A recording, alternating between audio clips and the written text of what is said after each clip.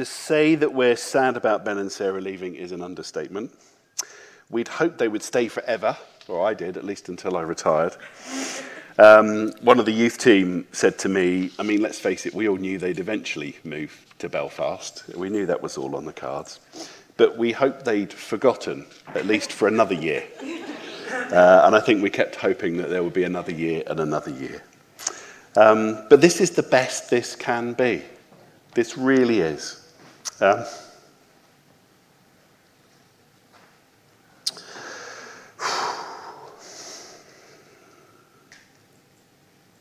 We love them. They love us. And they go at the top of their game. I hadn't realised till watching the video what a baby Ben was when he joined the church. Absolute baby. And the word that stood out the most there was legend, wasn't it?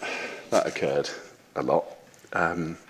So one of the other youth team, when we were talking with them when the news broke, said, we talk in Vineyard churches about giving away our best. And I guess this is when we get to do that, to give away our best. Instead of trying to hold on to what we have. And we have a passage for you today, Ecclesiastes. I was supposed to read it and I've forgotten. Can we have it up on the screen behind me? Ecclesiastes 3, if you want to turn to today. And in your app on the phone, there should be a handout in the fill-in notes if you want to follow along today and put stuff in there. But the title for today is called Necessary Endings.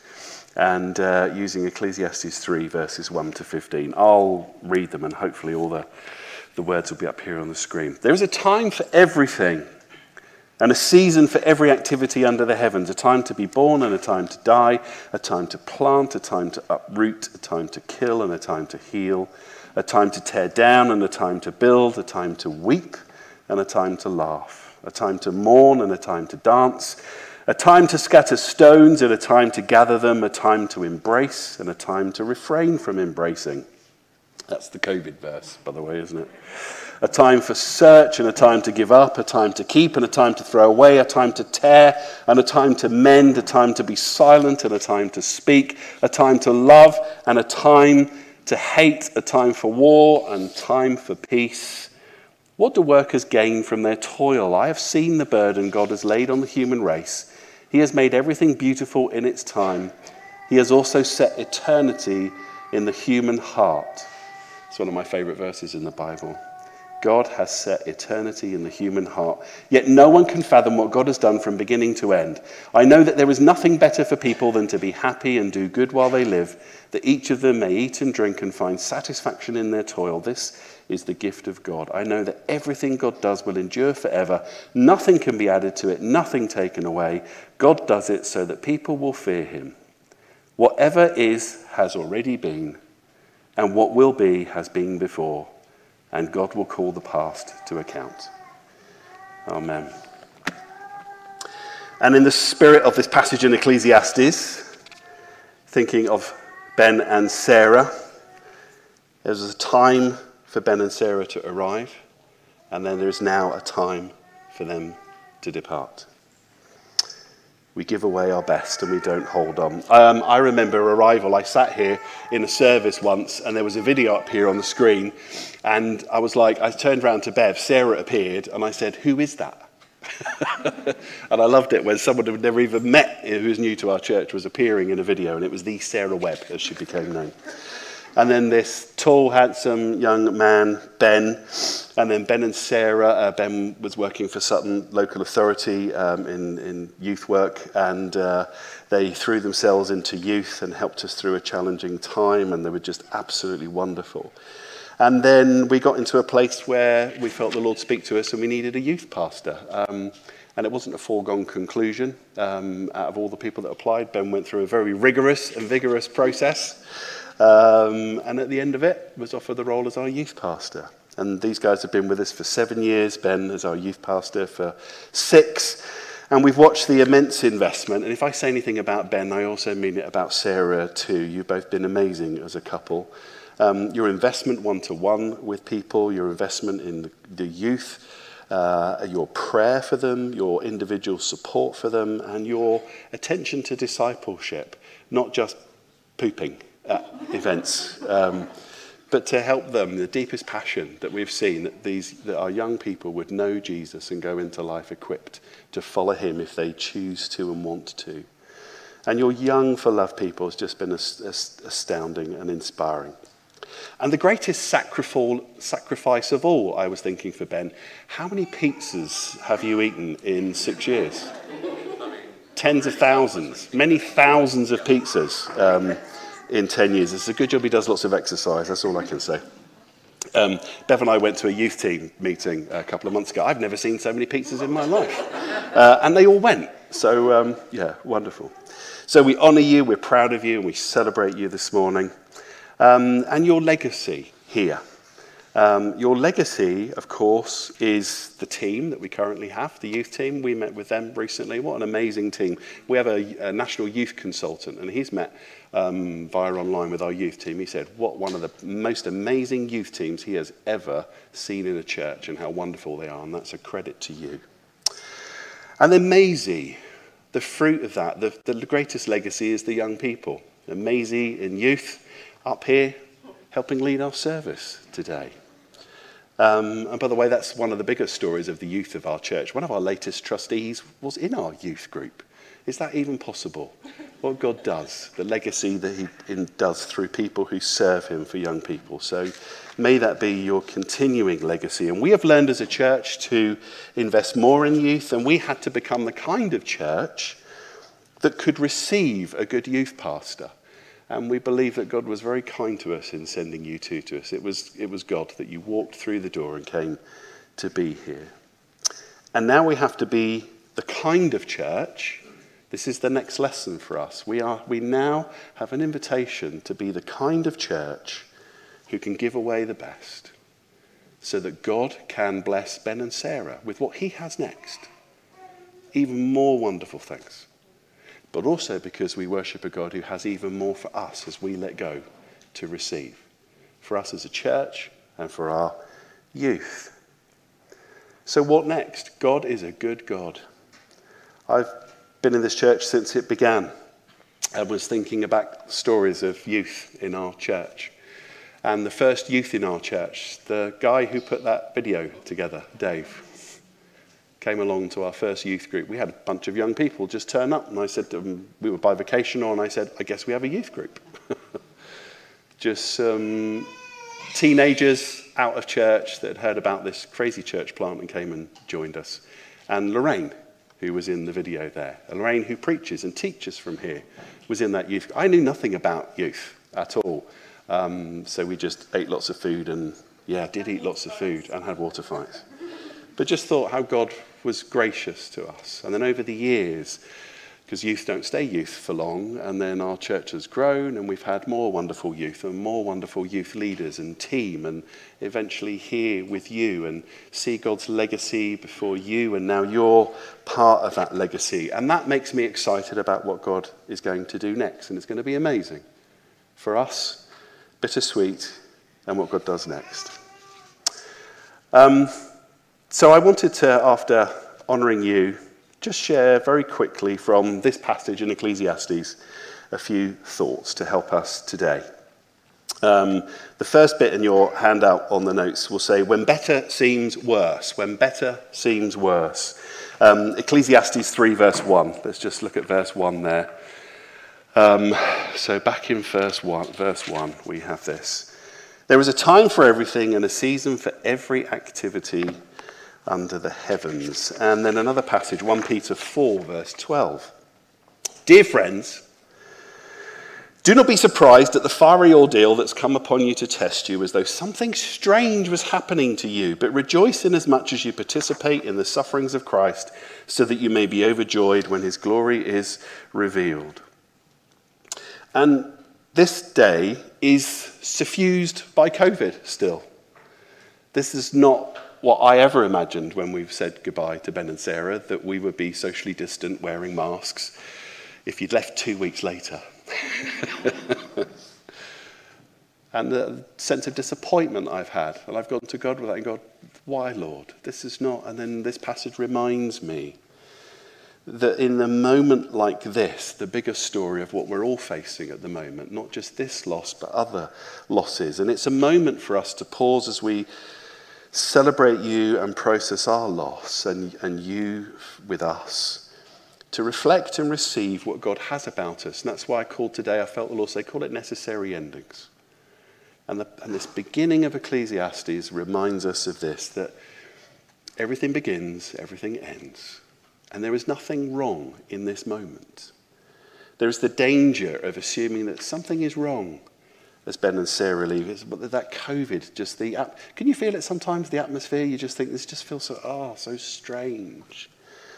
But the writer in Ecclesiastes, maybe King Solomon, was writing to people and saying, take a deep breath.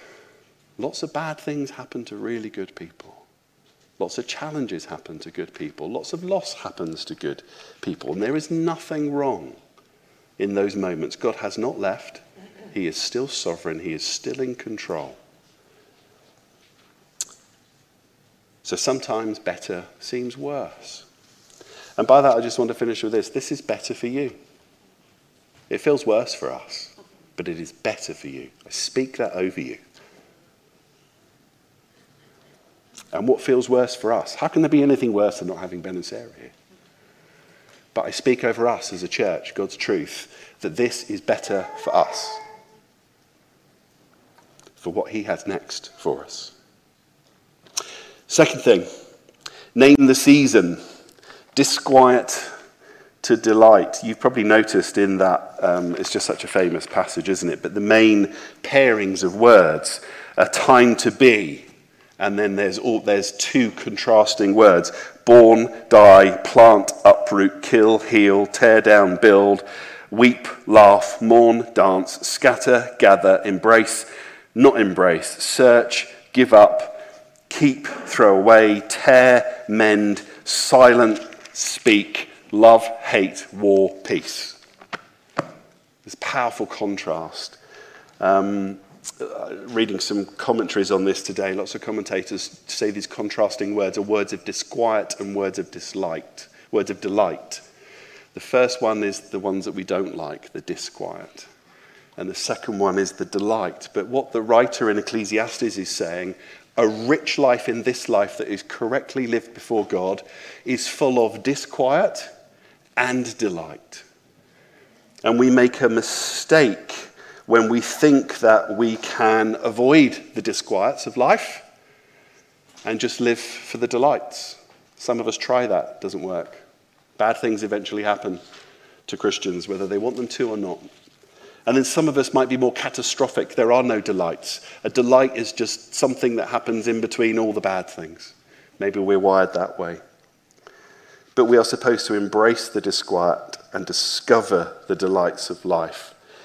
So when Ben sat down and told me, part of me said, no, Lord.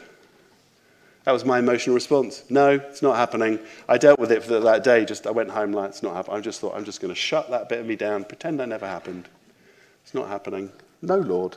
This was not in my plan. This was not wanted. This was not needed. No, it's not happening. I even held that hope when Ben was getting his references that something would come up.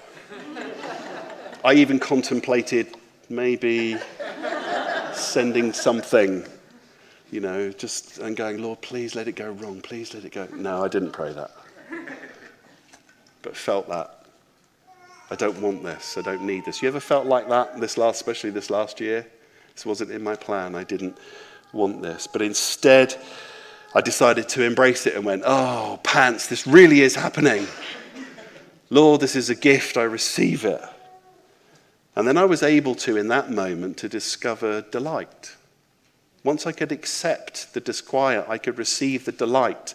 And I would encourage any of you, not just around Ben and Sarah, and especially if you've got parents and youth and friends of Ben and Sarah, this applies to anything that you're facing in life. Until we receive the disquiet and say, God, there is nothing wrong, until I receive it as part of this fallen life, until the life that is to come, we can't receive the delight. So we got to meet with the youth team, and we're like, they're delightful. They're awesome. spent time with Maisie as our student youth worker in a way we haven't been able to before. What a delight Maisie is. Spent time with a youth consultant helping us. What a delight that was. Spend time talking to parents about their hopes for the youth ministry in our church. That was a great delight. Do you see how disquiet and delight go together? Almost done. 2 more things. So, when better seems worse, name the season, disquiets to delights. This third thing here, yield to the season, the real way back to Eden. I had a passage I missed in Galatians. Doesn't matter. Let's move on. Ecclesiastes 3, and then we look at verses 9 to 11 in that passage. And now I've lost my place and do that bit. I've been a Christian 30 years and I still can't find Ecclesiastes.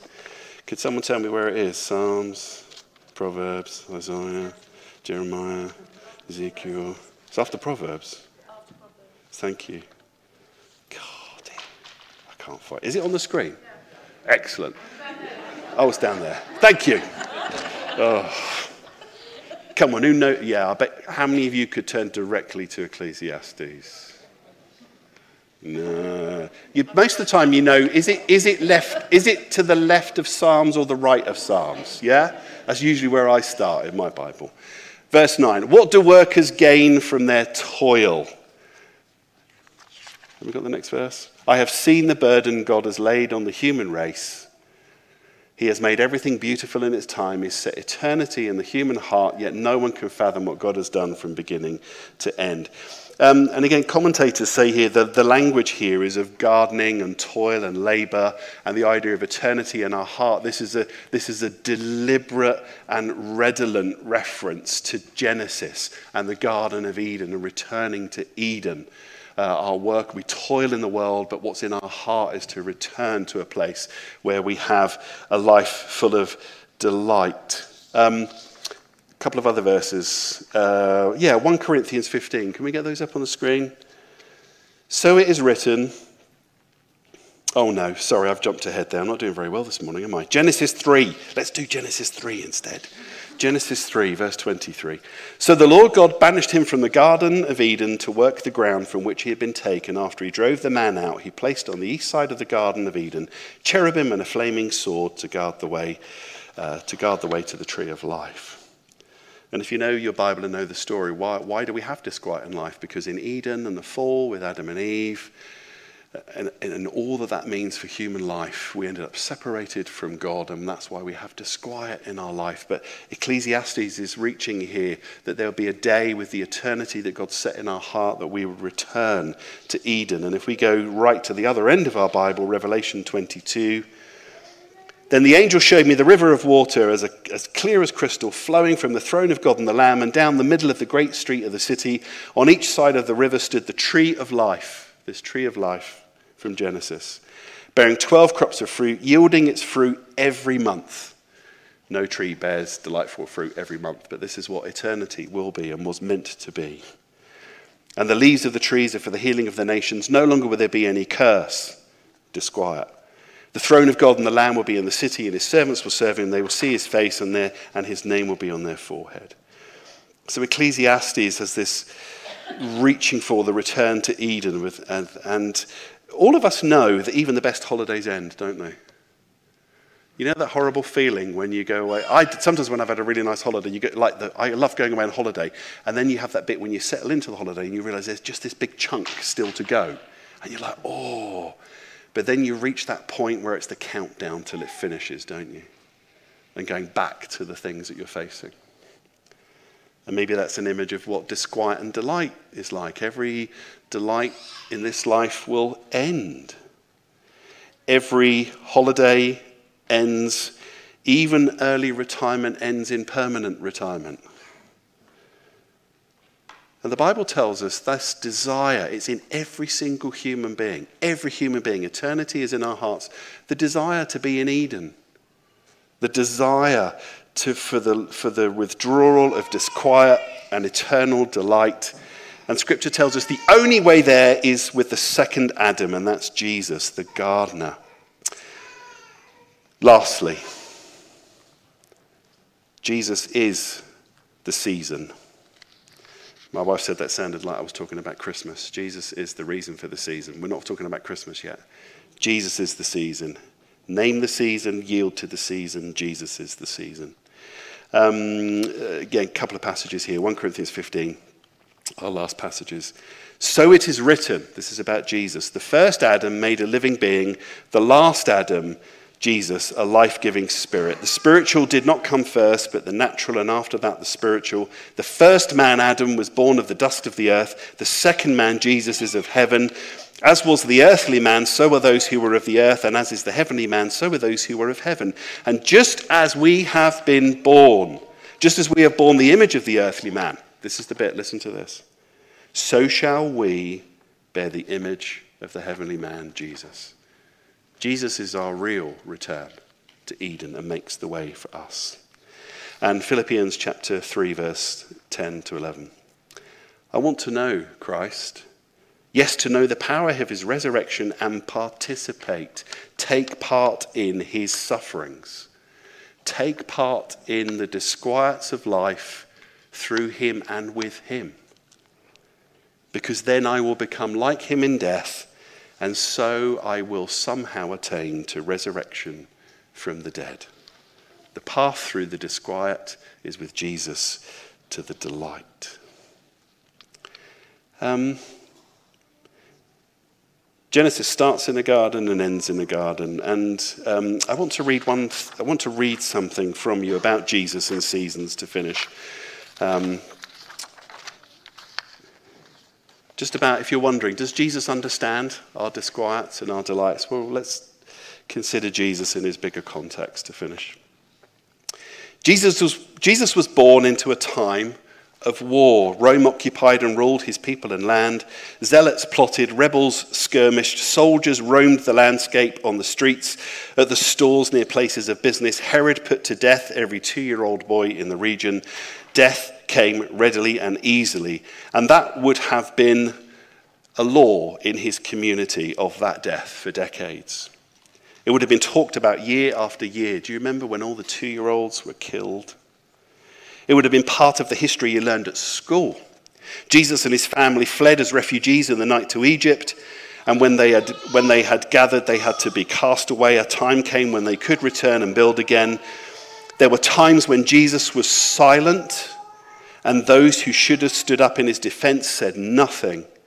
He was building a kingdom which some sought to tear down. He was seeking to tear down kingdoms that demons and illusions sought to build. There was a time when his disciples heard him speak and felt his embrace. The garden came, betrayal rose, silence and distance closed the doors. Jesus saw people losing, seeking toy treasures and turning away, like the rich young man who came to him, and Jesus loved him. But the man turned away from Jesus and walked away sad. Jesus saw people weeping. There was a time to mourn in their diseases, in their pains, in their aging, in their ordinary life stages. Jesus too wept. There was a time to dance, a time to laugh. Jesus knew what it was to see people dancing inappropriately, the way the prodigal son likely did. He knew what it was like to be around prostitutes and sinners. He would have known the kind of parties that they had seen and that kind of dancing. But Jesus also knew it was to dance at a celebration, a Jewish celebration, when the whole community would hold hands and dance together in worship, welcoming the lost son home. When disease shrank back at his words and legs and minds and skin and eyes were freed again to do what they were built to do you think Jesus stood there stoically when someone was healed right before their eyes? If their legs could move again, they would have danced. Right then and there, they would have danced. He too would have laughed with joy. I'm sure Jesus had to tear down tables, a wood pile, a scrap pile. He knew how to build with wood. He knew what it was like to see killing. He knew what it was like to plant, to pluck up, and Jesus knows what it means to die. Jesus experienced our season and our times. His sympathy with us abounds. If you're a step parent needing help, or a new parent, or you think you might become one, or you're pregnant, then you're reading books, you're talking to people. You want to know what it's like. If you start a new job, you talk to people who know what it's like to start the new job because you're trying to find people who can resonate with you. If you have some type of addiction, if you've been through some kind of trauma, if you've had some type of celebration and you want people to resonate with you, we long for empathy, and it's often in short supply. And the whole picture given in the Bible is this, that God entered into life under the sun in all that we face, and Jesus took it all in. So if you're sitting sad on your chair in your living room, the message for you is this, that Jesus knew the times. He cried as you cried. He too had been abandoned the way some of you have been abandoned. He too was overcome the way many of you have been overcome. He too has sung with poetry in the brokenness of betrayal like some of you. He too has died as we all will. But in him, the sting of death and disquiet has died. Jesus is not just an idea, is he, Ben or Sarah? He's a real person that you love and you follow, that you invite young people into this man for all of their lives, birth, life, death, and resurrection. Amen.